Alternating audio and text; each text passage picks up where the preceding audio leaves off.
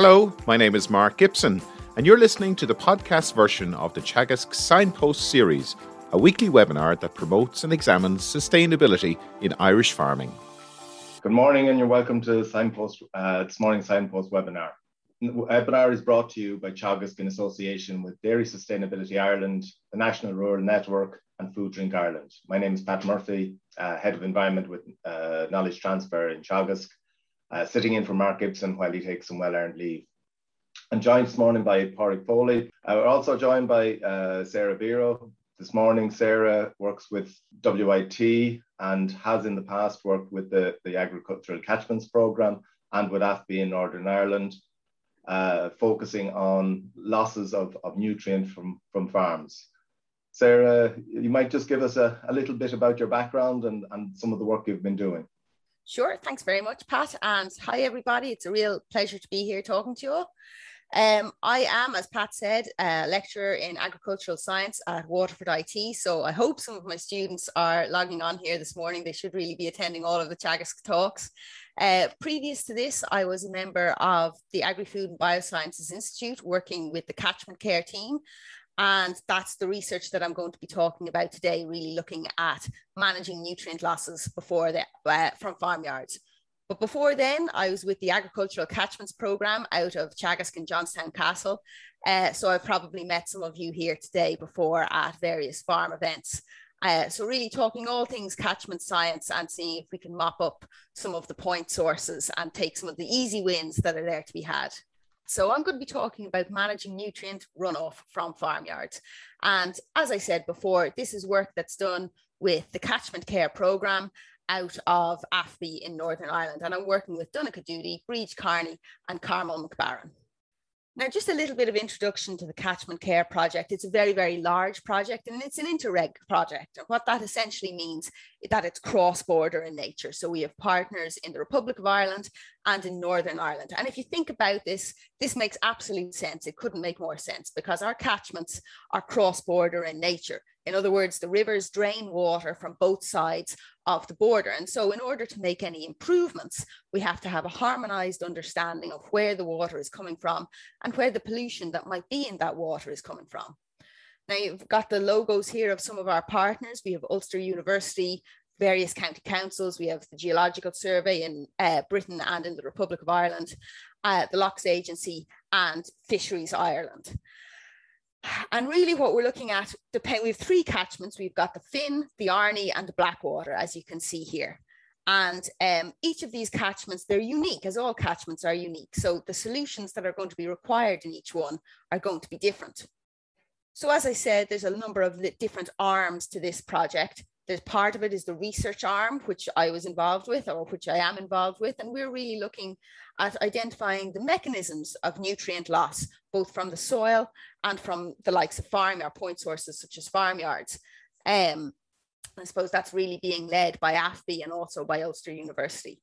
But another and a very, very interesting aspect to this project is that we have funding. We have €2.9 million, which is being I suppose, implemented in our three catchments in order through the community catchment schemes in order to devise solutions for those specific catchments. And these are bottom up grassroots solutions, not coming from the top down. No one's coming in and saying, this is what you need to do. Rather, we reached out to the communities and said, what improvements would you like to see in your own catchments? What do you think would improve not just the functioning of your watercourses, but the amenity use? Because we all have to remember that catchments and watercourses deliver multiple ecosystem services at the same time. And all of these are of value, both to the farmers, to the water users and to the wider community. So we did things like installing biofiltration using willow systems, nutrient management training, hydromorphological changes such as bank stabilization, which is really quite a big issue in certain parts of those catchments, and even things like installing fishing platforms. So it's been a very comprehensive scheme. But what I'm going to talk to you here is really just about the research.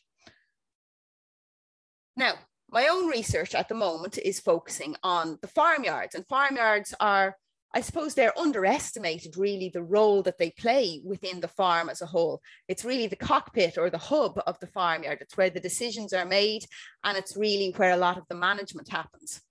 So before I move on to the nutrient stuff, let's just think about the farmyard a little bit. And sometimes we don't stop and think about the places where we spend a lot of our time. They're just a sort of the background to our daily lives and to our work. But let's break down the farmyard. What is a farmyard and what actually goes on there? First of all, it's the hub for all livestock and most machinery activities. So when it comes to livestock, we're talking about our housing, our milking, our handling. That's an awful lot of activity, and it's a lot of, I suppose, intensive activity. It's where you're actually getting hands-on with the animals.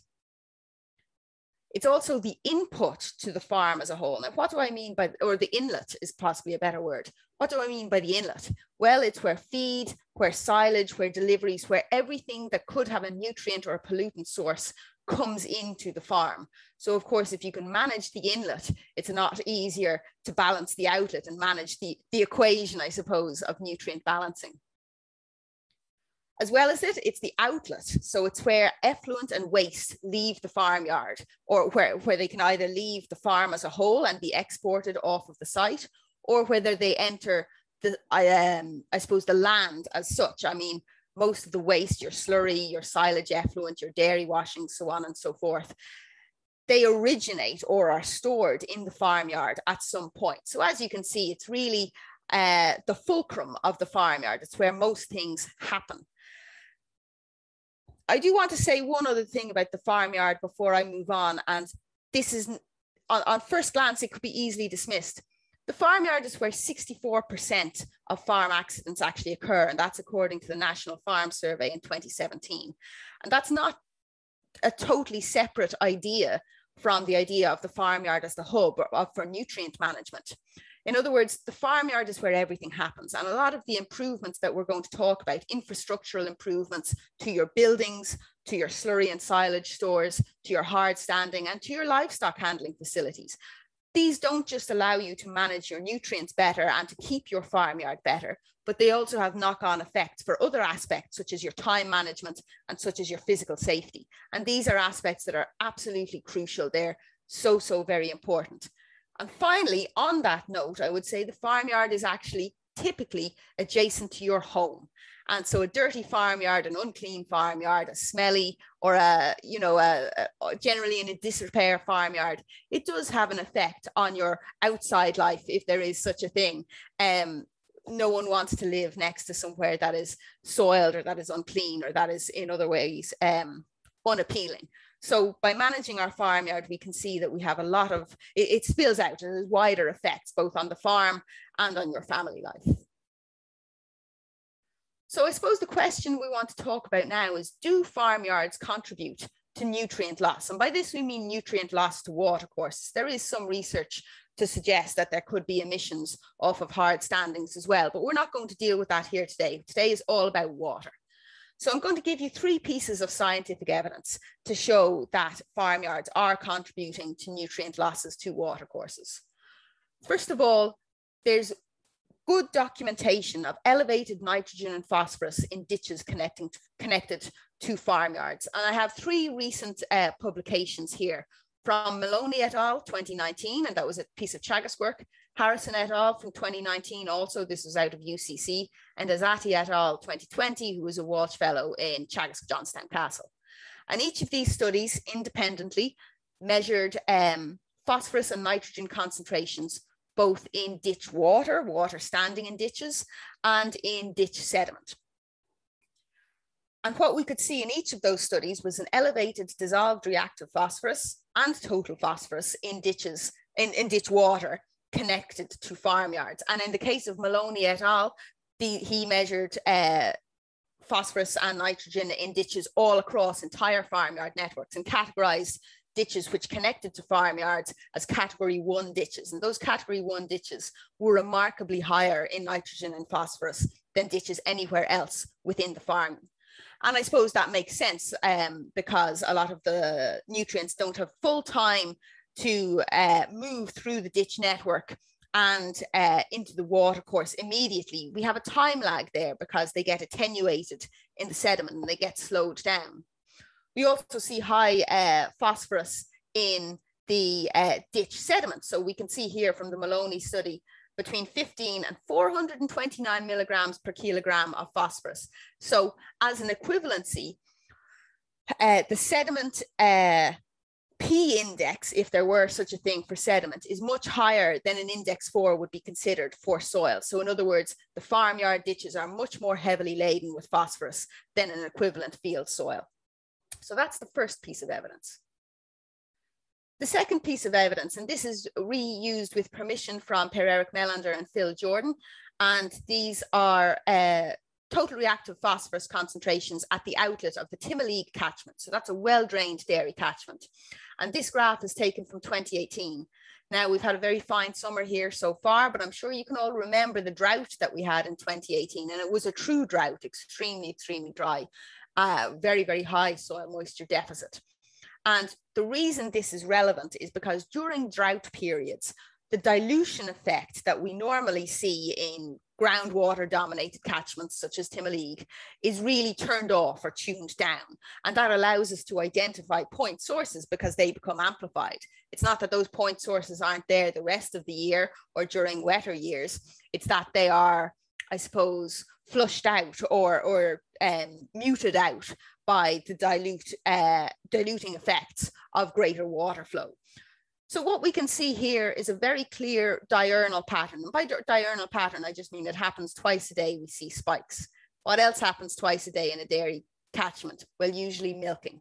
And what we can see here is that the total reactive phosphorus in this dairy catchment spiked reliably, like clockwork, just after milking each day. So that's another clear sign, pardon me, I skipped ahead there. That's another clear sign of the farmyard contribution to watercourses. And finally, I'm going to show you a piece of my own work from 2019. This was sources and mechanisms of low flow phosphorus synoptic surveys. So basically what myself and the ACP team did is we walked up the entire water courses in each of our catchments, and we took over 30 or 40 samples in each catchment and measured the phosphorus and the nitrogen concentrations. And what we're looking here at is phosphorus in the Ballycanoe catchment, and that's a poorly drained grassland catchment. And what we saw was very interesting. During low flow, we saw a cumulative buildup of phosphorus across the catchment from the headwater tributaries all along the main channel to the outlet. And at the outlet, you had the highest concentration of all. We didn't have a dilution effect, we had a snowball effect. And there was really very, very little runoff to account for this. What we really saw was a gradual contribution of many, many different point sources. Now, some of these were cattle access points, some of these were septic discharges, but many of them, which could be identified, were in fact farmyards. So we can see three different ways here that we can recognize farmyard contributions to watercourses. I would also say regarding the synoptic effect, this is not a lot of what, or the synoptic surveys, this is similar to what the ASSIP and LawPro advisory teams do, is they walk up the catchments and identify where is causing the problem, because that's where the solution needs to be implemented. So now that we've established that farmyards do contribute phosphorus and nitrogen to watercourses, I'm just going to briefly say that we already acknowledge in the legislation, both in the Republic of Ireland and Northern Ireland, the codes of good practice for agriculture cover farmyard losses. And I'm not going to dwell on the policy overly because we're all familiar with policy and the inspection process. Rather, I'm just going to say that essentially losses from the farmyard should be managed, waters from the farmyard have to be managed, and direct discharge is prohibited in all instances. Now, we often call farmyards a point source, and let's talk about a different point source first. Let's talk about a septic tank. A septic tank, you have material which comes in, you have then a settlement, and you have material which comes out. It comes in through a single point and it leaves through a single point. That's a true and a simple point source. Farmyards aren't so simple. As we saw in the diagram in one of my earlier slides, there's an awful lot of mechanisms of handling of storage and delay and management goes on in a farmyard. It's very, very complicated. So in order to manage something, we first have to break it down into its component parts. And that's what we're going to do here. So first of all, we're going to use the nutrient transfer continuum to understand farmyards. And then we're going to look at the risks within farmyards. So what actions or practices within the farmyard most control nutrient loss. So we'll break it down and then see if we can appoint or decide on solutions that will be most effective. So let's talk about the nutrient transfer continuum. And this is from an accepted paper in Journal of Environmental Quality, which should be published in the next couple of weeks. We might be familiar with this. You've possibly seen this before as applied to diffuse losses, but it turns out you can treat the farmyard as a miniature system within the wider farm system. And so you can use the same framework. First of all, the sources. Where are the nutrients coming from? Well, you have urine and feces on the hard standing. You have silage effluent, which is a particularly powerful and potent pollutant. You have spilled milk, which again is very, very high in biochemical oxygen demand, and I'll talk about that in a little bit. And you have manure heap effluent. So these are all of the places that nutrients exist within the farmyard. Then we have mobilization. Now, what is mobilization? It's the initial start of movement of a nutrient from wherever it's located to its eventual receptor. And in the farmyard, there's really two causes of mobilization. You have rainfall and yard washing. We then have delivery, and this is the bulk of movement. This is the transfer part. So you can have delivery via the drainage network, through the roadway network. And then of course, and this should be avoided at all costs, direct discharge to watercourses.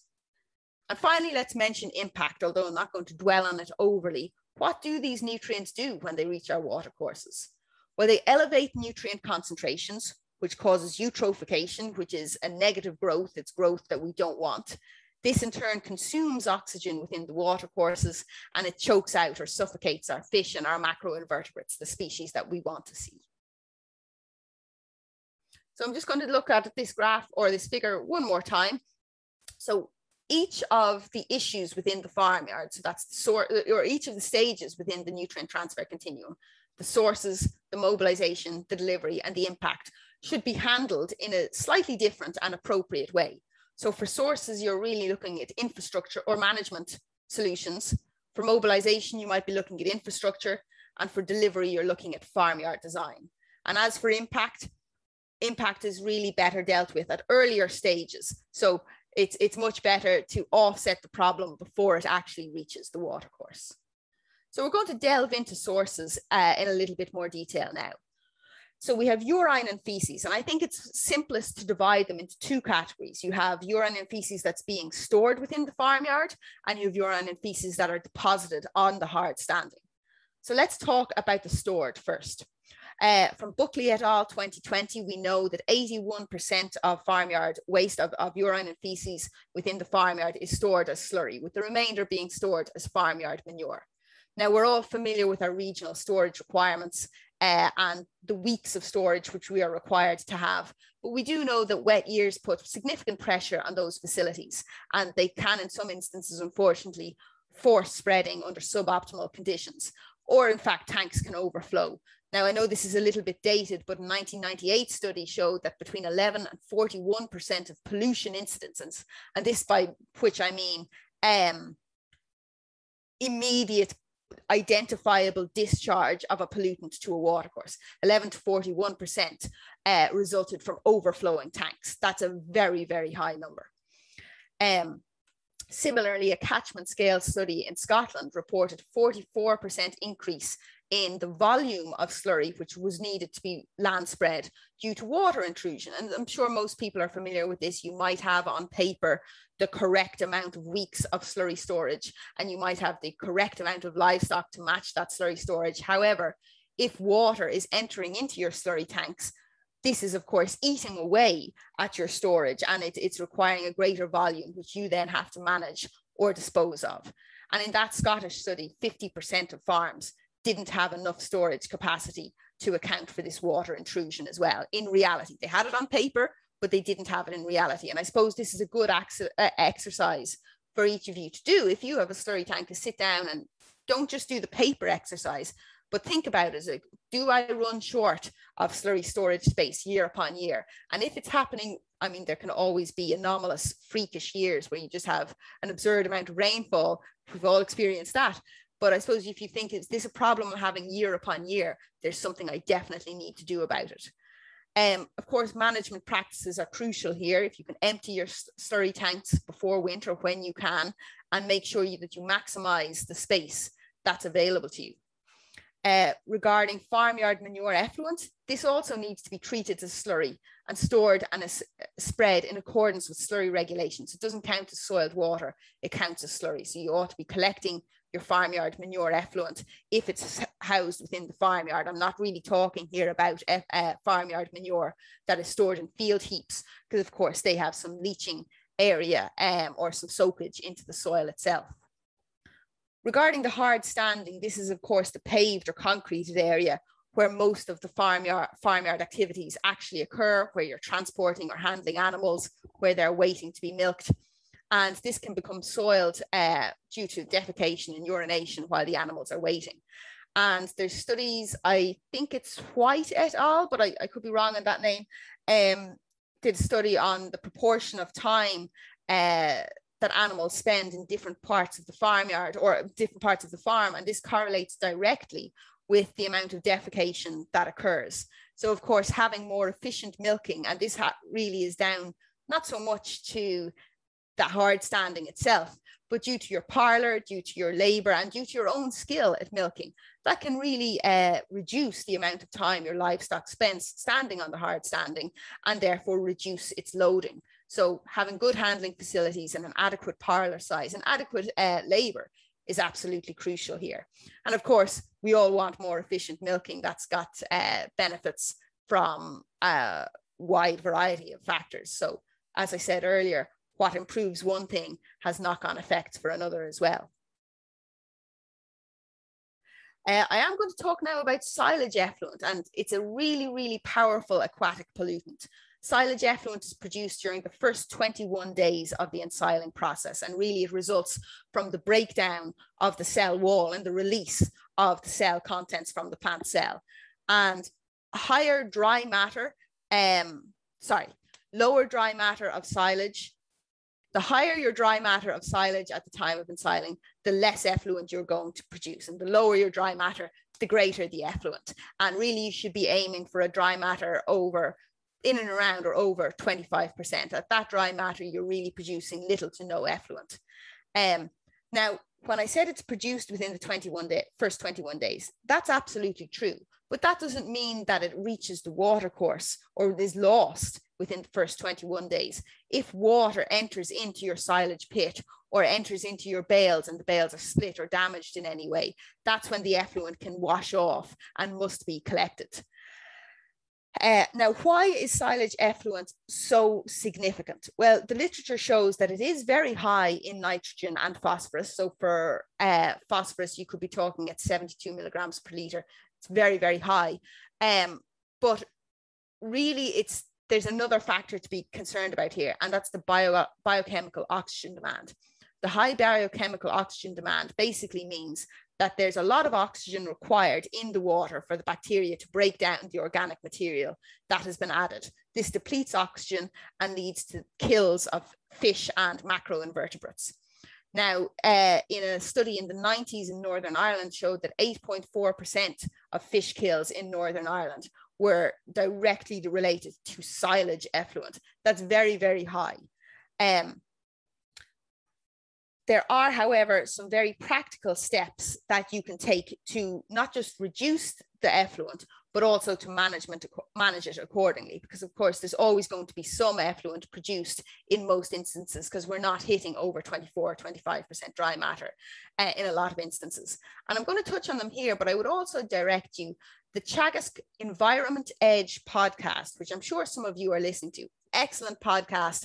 And they recently had Pat Moylan on from the Kilkenny Carlow or the Kilkenny Waterford Advisory Office, and all about silage production. But actually there was a lot of information in that podcast about the correct management of effluent and management of your silage itself, which could be really, really helpful here. So I'm not going to repeat that in full, but I would say you should really check out that podcast. It was a great episode.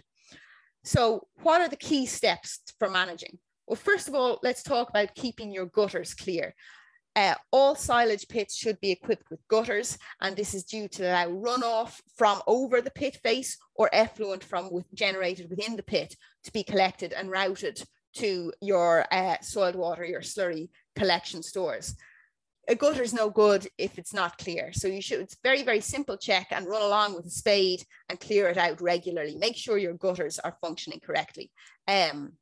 So that's pretty simple. The other thing I would say, and I see this a lot, particularly in good years, is that people often fill the pits beyond the front of the gutter. That's no good at all, because the water cannot be collected in the gutter in that case. So make sure that you're only filling the pit to its capacity, not above its capacity. If you have surplus silage, that's well and good for you. You need to be bailing it off instead of forcing it into a pit that can't hold it. Wilting, aim for 25% dry matter if you want to really reduce your effluent production, but will be respectful of the conditions that everyone's up against, and you can't necessarily control the weather. So you, I suppose, do the best that you can in this instance. Other simple steps and very practical steps are keeping the apron of your silage pit clean during the feeding out stage, because of course this will minimize the soiling of any water that happens to fall on that apron, or that inevitably does fall on its apron. And finally, let's talk about bales. Bales are very interesting. There was a good study done that looked at the stacking of bales, and they found that if you stack your bales one layer high, you get roughly 24 litres of effluent per ton of silage. Now, a bale is usually, I believe, in and around 800 kilograms. So per bale and a bit, you're getting 24 litres of effluent for a one layer. If you stack them 2 layers high, you get a whopping increase to 41 litres of effluent per ton of silage. That's an absolutely massive increase. And if you jump up to 3 layers, it goes a little bit higher to 45 litres of effluent per ton. So really the decision between 1 layer and 2 layers is the big decision that you have to make. Obviously, this really comes down in most instances to a practical decision based on time constraint or space constraints.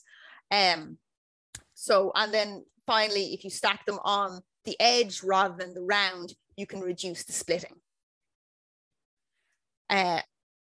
Other sources are soiled wastewater, and this really includes all runoff from the farmyard, including parlour washing, hard standing runoff, and water generated or collected on the collection yard during milking or handling. And you can have other causes of soiling or loading of that yard, including spilled feed and soil tracked in by machineries, things like that.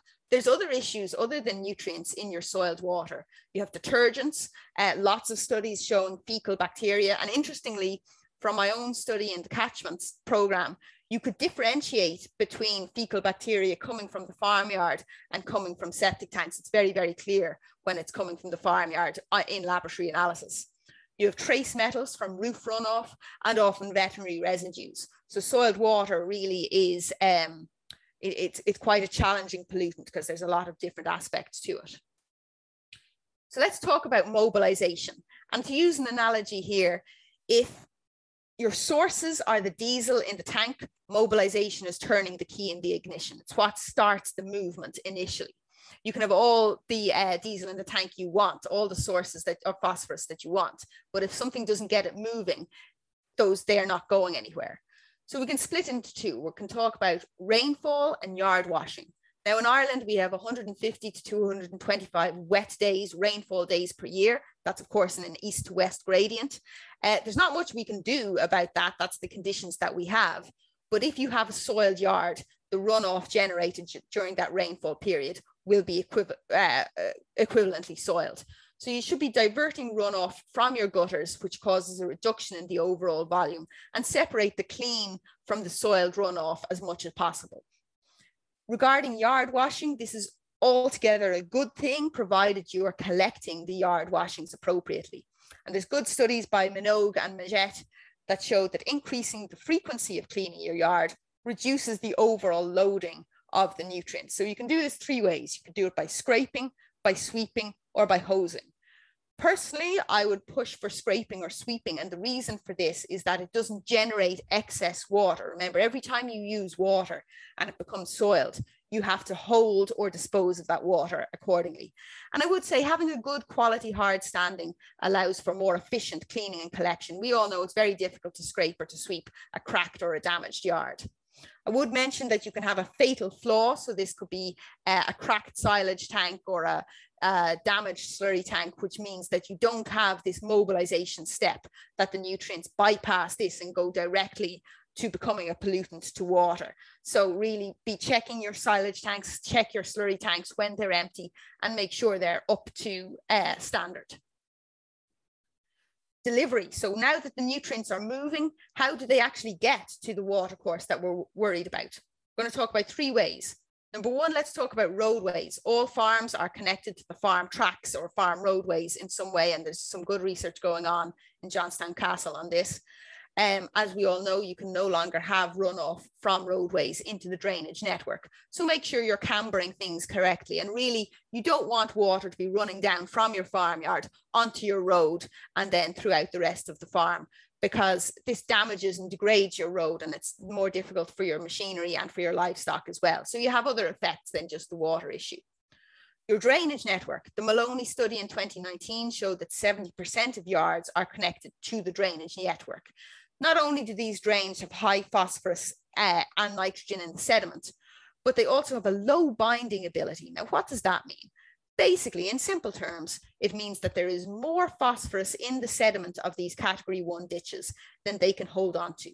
And when water enters the ditches, the phosphorus can become mobilized and released into the water and then flow on towards your watercourse. So cleaning your ditches regularly and disposing of that sediment in a suitable place within the farm can help you mitigate that risk. And then, of course, you have direct discharge to watercourses, by which I mean a pipe, for example, going into a river. And we all know that this is prohibited. Now, finally, and I know I'm coming to the last 5 or 10 minutes of my talk, let's talk about risk factors. So this was an exercise and a paper that we did over the past couple of years, where we got experts. We had 149 people who answered surveys on what did they think were the risky factors for nutrient loss from farmyards. And we had 29 questions, and we asked them to rank runoff management and infrastructure factors on a scale from 0, being of no risk whatsoever, to 10, being of a critical and a crucial risk to watercourses. Our 29 respondents, we had 67% from the Republic of Ireland and 28% from Northern Ireland. I was very happy with this because I think it's reflective of the island as a whole. And as we mentioned in the early slides, the Catchment Care Project is a cross-border project. How do we manage our shared watercourses? And we can see we had a good spread between advisors, researchers, policymakers, inspectorates, and people from the farming sector. So what did they rank as the most important or the riskiest factors? And when I talk about risk, it's really important because this will help you make the decision, what do I spend my money and my time upon? Infrastructure came first, so they ranked collection of silage pit effluent, having adequate slurry storage capacity, and the condition of the silage pit as most important. And intuitively, we should all know they would be the most priority issues. Runoff factors were ranked as the next most important. So these came down to direct discharge to the watercourse. So of course, if you have a direct discharge, that has to be managed immediately. That's a priority issue. We also have discharge to an open drain or ditch, and the research would back that as well, that they are an important pathway. And finally, runoff from a paved area to a watercourse. And this is something that can be easily managed by simple redesign of the farmyard. And finally, they had management factors, and they identified the frequency of yard cleaning and the level of education of the farmer. Now, by education, I don't mean do you have a bachelor's, a green cert, a PhD, or whatever else. What we actually mean is this sort of event, and the Teagasc podcast events actually have people been educated and informed, and have they sat down and thought about the mechanics of their farm and their farmyard. So we're taking steps towards that here today. So how do we manage these 3 categories of risk factors? For infrastructure, it often comes down to engineered solutions. In other words, if you don't have enough slurry storage capacity, you need more slurry storage capacity, or you need to reduce your numbers to match it. And this is in many cases going to come down to financial investment. And people who have an issue, who sit down and evaluate the farmyard and say, yes, I have a perennial and recurring issue to do with my farmyard infrastructure, you need to talk to your advisor and start considering what improvements can be made. And you need to look at resources such as the TAM supports. Second of all, we have runoff factors. There's less control over this. There's not so much you can do about the position of your farmyard within the landscape, and nothing at all you can do about the amount of rainfall that occurs. But you can take some steps to manage the hydrology of your farmyard. And this is by breaking the pathway. And this is what the EPA and your advisors will tell you time and time again. So this might mean different routing, different guttering. It could mean buffers or berms in order to direct the water where you want it to go rather than where we don't want it to go. Finally, and this is the one that I think is most important, even though it was ranked as the lowest risk factor, it's the one that you can do the most about, is management. It's simple and it's cheap. So this means cleaning your farmyard, managing your silage pit accordingly. A new scraper and a new broom don't cost very much, but if you can remove the loading of the farmyard, you can mitigate the other issues. It takes a huge amount of investment, a huge amount of time, and a huge amount of planning to increase storage tanks, to manage those sort of things a little better. However, to manage your farmyard, to reduce the loading, it's very, very cheap, and it's very, very simple. Anyone can do it. You can do it today. It's not something that you're going to say, well, it's going to take me 6 months and I have to get planning permission. You can make a change today. It's an easy win. And as an analogy I would use is, if you're thinking of renovating your kitchen, maybe you should clean it up first and then see how you feel about it. And you can get a lot of easy wins and a lot of immediate improvements just through this step. It doesn't have to be the big thing. The small changes make big differences. So just to recap, we have our sources are our slurry and farmyard manure stores, our silage effluent, our soiled hard standing, and our soiled wastewater. The mobilization factors are rainfall and yard washing. Delivery comes through the drainage network, the roadway network, and then, I hope not very often, direct discharge. And finally, the impacts of farmyards are seen in elevated nitrogen and phosphorus, which is eutrophication, and depleted oxygen, which leads to fish kills. And then the risk factors, which you could easily flip around and call the management factors, are infrastructure, so having sufficient storage capacity and sound storage capacity at that. Runoff factors, which come down to preventing direct discharge and intercepting your runoff. And finally, and crucially, management. So frequent yard cleaning, keeping your gutters clean and functioning, emptying your tanks when you can, and education. So sitting down and thinking about your yard and saying, what is working for me and what is not, and how can I prioritize what I deal with? Where can I get more advice on my farmyard? Here is a flyer that we have from the Catchment Care Project. And it really summarizes and synopsizes everything that we talked about here today, and has the links to the relative legislation for Northern Ireland and for the Republic of Ireland. And you can get this from the Catchment Care website. Teagasc also has some very good flyers and leaflets on the website. So there's one called Farmyards and Water Quality, and there's one called Managing Farmyards to Reduce Soil Water Losses. I would also say that part of the research we are doing here is contributing towards a farmyard model. And this is to go along with other hydrological models by which we in the Catchment Care team can, I suppose, weigh up and evaluate and estimate how much nutrients and how much water is being generated on farmyards, and what is the contribution or the impact of that upon water courses. So that's more research which should be forthcoming, and hopefully we'll have something more to tell you in a year or two's time. And finally, thanks very much for having me. If you have any questions about this presentation or any of the related work, you can contact me. I'm at sarah.vero@wit.ie. And if you have any questions about the Catchment Care Project, you can get in touch with Donncha Doody. That's donncha.doody@fbni.gov.uk. Thanks very much. I'm going to pass back over to Pat and Porrig now, and I think we probably have time for some questions. Thanks very much, Sarah. Very stimulating, very interesting. We have a number of questions. Just remind people that the questions and answer tab, you can put in your questions to Sarah. I suppose that to sum up your message, a lot of it is around take a look, get your management right before you make decisions on investment, and know exactly what the impact of those investment decisions could be. And sometimes people find it, I suppose, difficult to assess their level of storage, but there are probably a couple of quick and simple questions that you might ask yourself to get the ball rolling. Is there? Sorry, is that for Porrick or for myself? No, for yourself, yeah. Okay, so I suppose really the thing I think is most important is, and people get a little bit nervous about the farmyard because it's where most of the inspection attention is focused.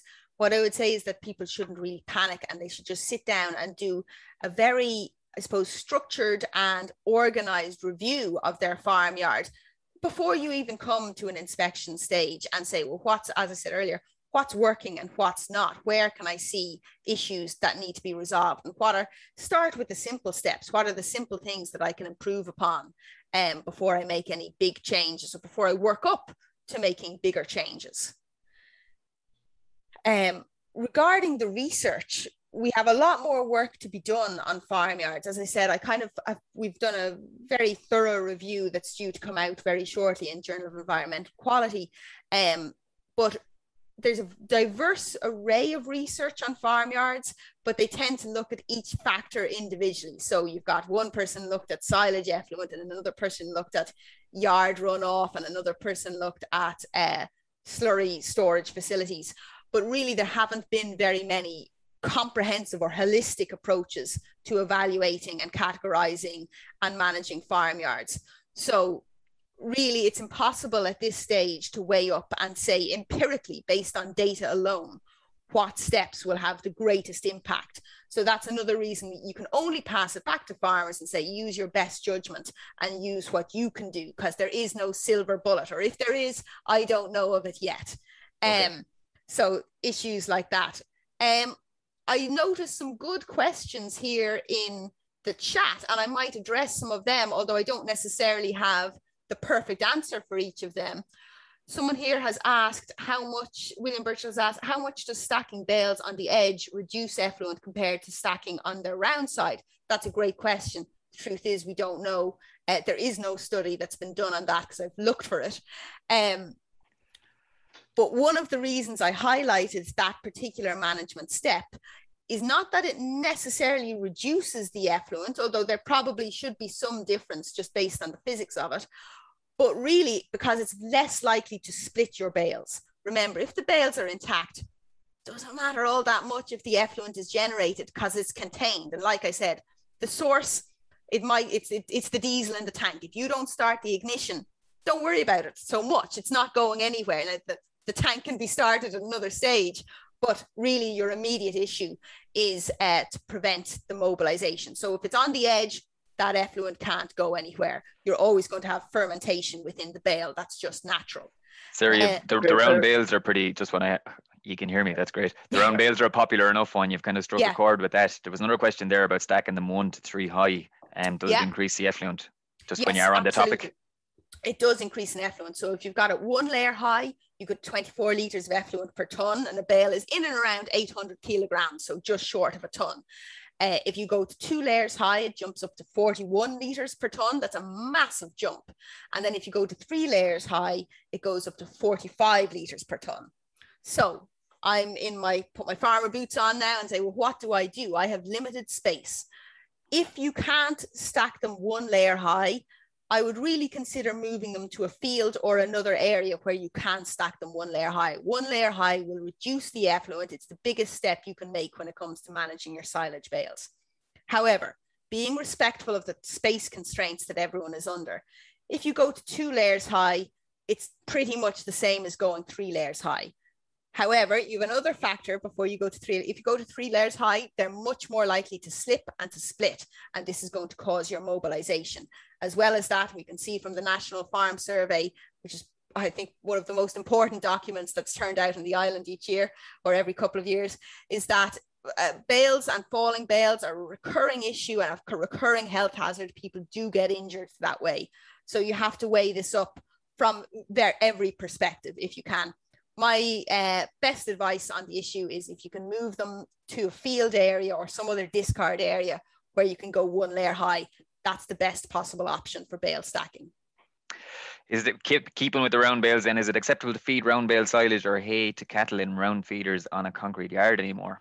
Is that day gone? I have to say, I actually don't know the rule on that at the moment, so I'm not going to hazard a guess. Okay, there was a question, William Burchell mentioned him earlier on. There's another question from William there at the start that came in first. And he's kind of referencing the comparison between your milligrams per litre and soil indexes and putting it into a kind of language that farmers are accustomed to. Yeah, that's a great question. So just to be clear, there is no index system as applied for ditches. In other words, you're not required by law to have an index 2 or an index 3 ditch. There's no such thing. But as I suppose as a tool for communicating to farmers how much phosphorus or how potent the phosphorus is in your ditches, yeah, I would say relating it to the index system is probably the simplest way to, I suppose, to communicate that issue, that they are very, very high in phosphorus.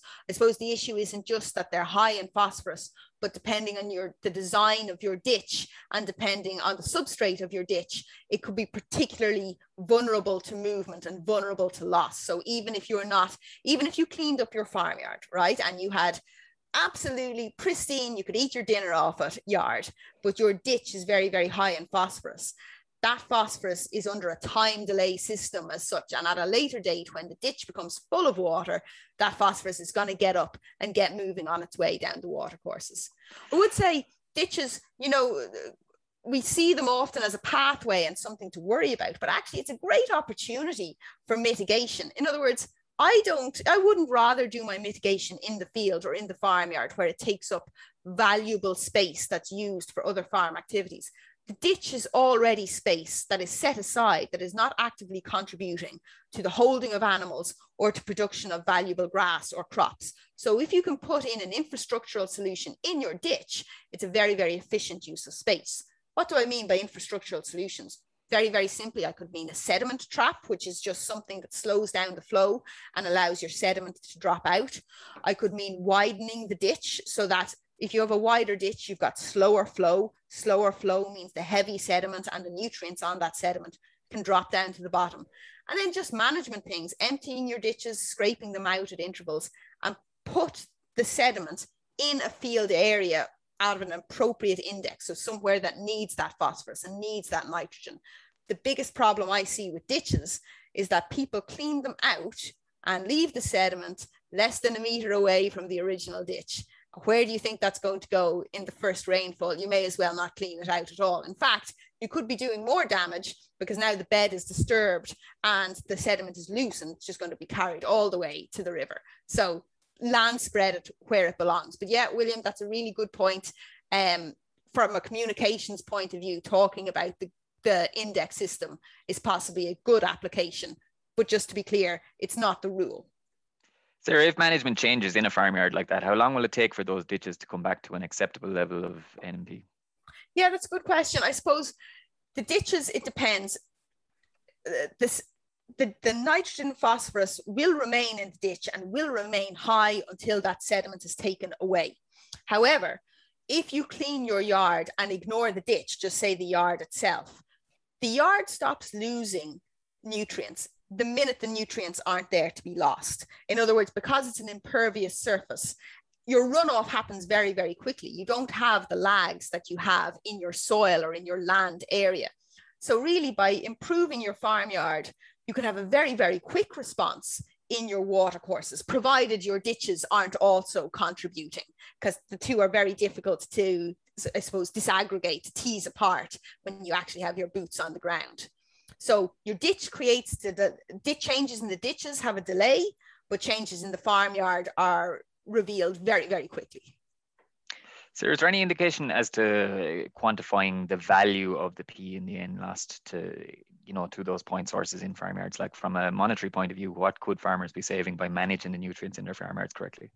So this is the big challenge and this is the big question, and this is what we're doing with the Catchment Care project at the moment. The truth is that no one really has evaluated them, and that's because it's complicated, because it's very what we use for this is hydrological models. So we have a mathematical model of the catchment or of the farm as a whole, and we try and account for all of the water and all of the nutrients coming in and out. The difficulty is that it's difficult to tease those things apart. So this is what we're doing in the catchment care project at the moment. So we have a model that's trying to estimate the farmyard contribution, and we're validating it through monitoring in 3 catchment farms in Northern Ireland in the catchment care project, and hopefully more farms to follow. But to date, we don't have a number on it. Hopefully that's something that we will have as the project progresses. It's the big question. People have been asking this for quite a while. It's a difficult one. Okay, yeah, pounds, shillings, and pence generally talk to farmers, you know. Yeah. When cleaning back to the ditches, when cleaning the drains and the ditches, what's the best practice to dispose of the material removed by the digger? Land spread. It should be land spread on a soil that has a low P index during dry conditions. That's the best thing you can do with it. Okay, back to silage then again. To reduce pollution from silage, can we go back to haymaking?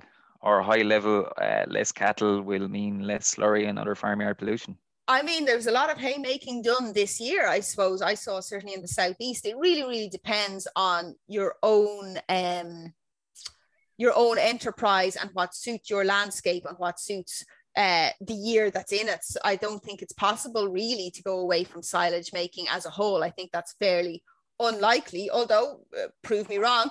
It is a very, very good feedstuff.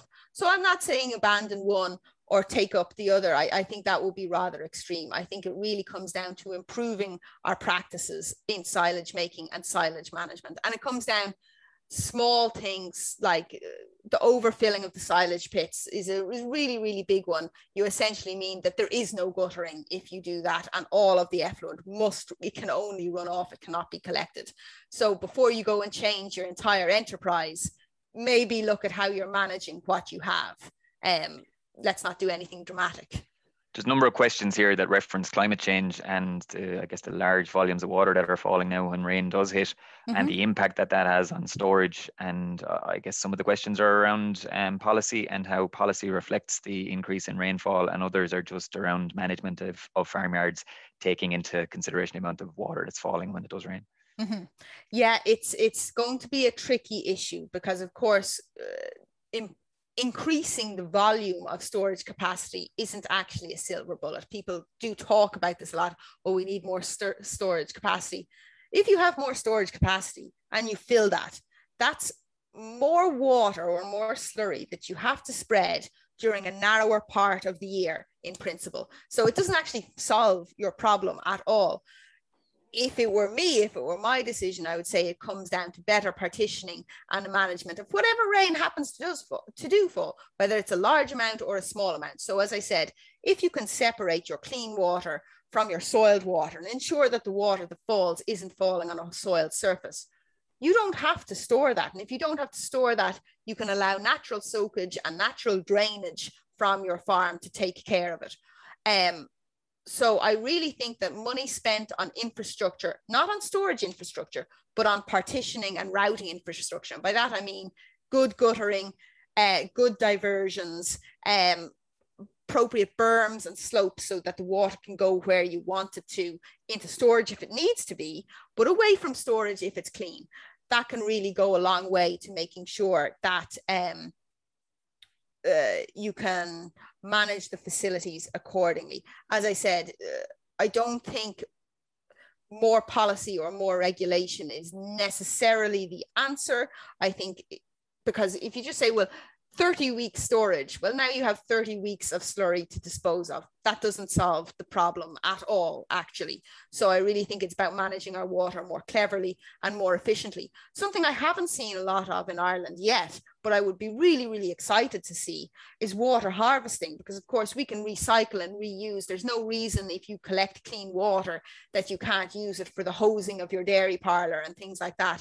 I haven't seen very much investment or very much research into that to date, but that would certainly be very exciting. And we've seen such great and really impressive leaps forward in the use of solar panels, and a lot of dairy parlours now running off of solar power. There's no reason we couldn't be more internally sustainable and not have to pump so much water from our wells and use what's falling directly instead, we could see similar increases or improvements in technology. And I think that's probably ahead of us in the next few years. And that kind of brings us to a comment. You were asked to comment on slurry separation or reverse osmosis. That kind of leads into that nicely. Yeah, I mean, it would be great to see. I suppose we need the infrastructure and we need the investment. I haven't personally experienced or seen much of it happen yet. But if anyone has it going on in their farmyard or in local areas, drop me an email. I'd love to come out and see that in action. Good stuff. Just you mentioned the sediment traps there, and you mentioned widening. And just to be clear, you didn't say over widening, but there's a comment here from an ecological perspective: over widening or over deepening ditches and drains is kind of questionable advice to provide farmers with. It could have a negative impact on the water quality or drainage of ditches. Do you just want to comment on that? Yeah, totally. I'm certainly not advising anything extreme there, and any modifications to your drainage should be done along with someone who's an expert in drainage or a Teagasc advisor who will be able to say what is appropriate for your specific scenario. As we showed from the rainfall patterns earlier, and as we all know from the soil map, we have quite a diverse landscape and a diverse drainage landscape in Ireland. So the solution here in the sunny southeast is certainly not going to be the appropriate drainage for Northern Mayo, horses for courses. So what I would say is consult with your drainage planner and with your Teagasc advisor to see what system is appropriate for you. All I'm saying is that it's an appropriate place for infrastructure, not that there's a specific infrastructure that is going to be appropriate for you. Yeah, good to just clear that up. Thoughts? Sorry, Pat, go ahead. Yeah, there's a couple of questions in there about the appropriateness of having sediment ponds and or filtration boxes, if you want to call them that, or filtration systems for the ditches going away from farmyards. Yeah, I suppose there's been a little bit of work done on them. There's been an awful lot more work on the likes of constructed wetlands. I suppose the challenge with them, even though they're more widely used, is I suppose they take up an awful lot of space. They need enough space if they're to be working correctly. And then I suppose the issue around increased inspection has put some people off. But I think perhaps unnecessarily, they are very effective when they are properly designed. Regarding the sediment traps, that's simply any sort of a structure that slows down and stops the water and allows the sediment to fall out. So that can be as simple as a concrete or a timber berm. I've seen some of those in catchments working very, very efficiently.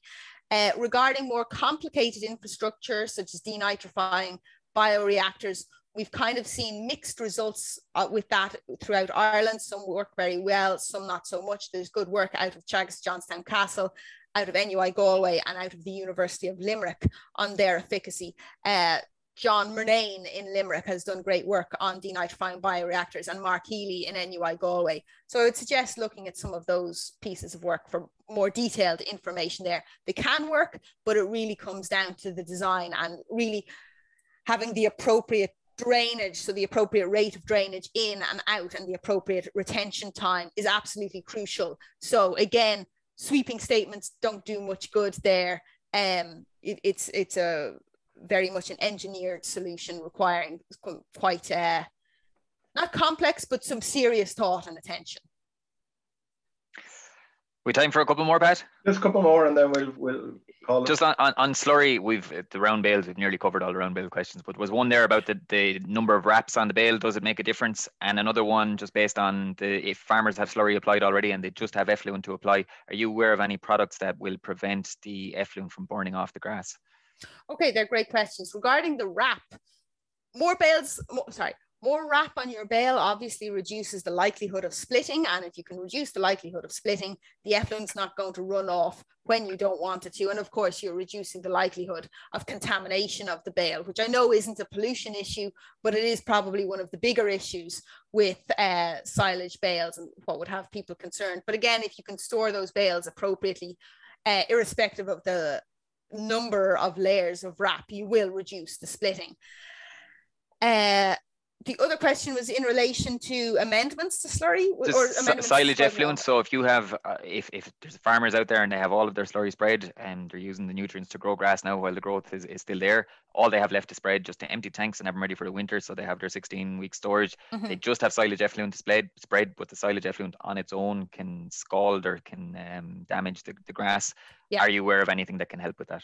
Or is it so I've talked to some advisors about that, and they would frequently advise diluting the silage effluent, or better yet, they said mixing it with your slurry. And now I haven't done this personally, but this is the advice I've got from advisors, is that it's a very good dilutant for overly thick slurry. So you could just mix it in with your slurry tank, and that'll reduce the acidity and the potency of it, but it's also good for loosening up your slurry for spreading. And if you're moving to an umbilical system, or if you're using an umbilical system, number one, good on you. I think it's a good move, but as well as that, it can definitely make the slurry that little bit more fluid, which is what you need for an umbilical system. The very, very dry or very high dry matter slurry doesn't really work so well with them. Last thing I'd say is, Pat, there's oceans of questions here still, but there's lots of compliments, Sarah. There's lots of compliments about keeping succinct and giving 3 points, 3 kind of targets for the farmer. Seemingly you remind somebody of their old boss back in the 1960s. So that's a compliment. But there's a number of people actually asking for your contact details again, if you wouldn't mind shouting them out. Yes, absolutely. It's sara.vero@wit.ie. So that's sarah.vero@wit.ie, or just look up Sarah Vero at Waterford IT and you'll find me easily enough. Excellent.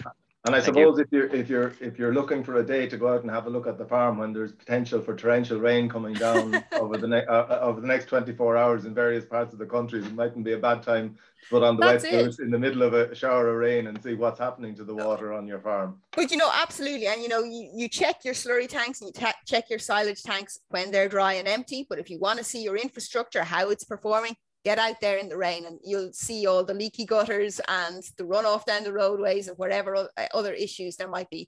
Look, everyone has issues and we can all make improvements. But I suppose the big takeaway that I want from this presentation is, let's start with the small things. Let's start with the cleaning and then move up through the infrastructure, and then we can look at the big things. But if you haven't solved the small issues first, you're jumping the gun to simply go for more storage, more regulation, things like that. We can have big strides forward here, and those easy wins, they're not to be sniffed at. They're very, very significant, particularly for farmyards, because as we saw from the early slides, particularly Per Eric's graph there from the catchments program, it's really a diurnal issue. It's really related to farmyard practices. So improving your practices means you can go an awful long way to reaching the solution. And I suppose that the fact that your farmyard can have a disproportionate effect because it can be putting in nutrients at times when there's very little water there. So listen, thank you very much. Can I mention one more thing? I almost forgot. I'm here with WIT, and we recently set up, I was down there on campus yesterday accepting equipment. We're setting up a new silage laboratory where we're going to be looking at silage production and at silage effluents. So there will be more research. A lot of the questions I couldn't answer here today, it's because no one's done it yet, but we're doing it now. So hopefully I'll be able to give you better answers in a year or two's time. Have to be focused on round bales. That's it, absolutely. Listen, thank you very much, Sarah. Thank you, Pádraig, and thanks for everyone who joined us. And I suppose thanks again to our production team, Vandy Boland and Yvonne Marr. Next week, we're taking a slightly different tack. We're looking at archaeology and farming, and we'll be joined by Hugh Carey, who's an archaeologist with the National Monument Service as part of the Department of Housing, Local Government and Heritage. So I think that should be a very interesting look at some of the archaeology that's on our farms and how we should go about protecting it. So thank you very much for joining us, and stay safe till next week. We'll see you then. You've been listening to the podcast version of the Teagasc Signpost series, the weekly webinar that promotes and examines sustainability in Irish farming. Don't forget to join us live every Friday morning for our latest webinar. For more, visit teagasc.ie. And you can also rate, review and subscribe to the Signpost series on Apple Podcasts, Spotify or wherever you get your podcasts from. I'm Mark Gibson, and thanks for listening.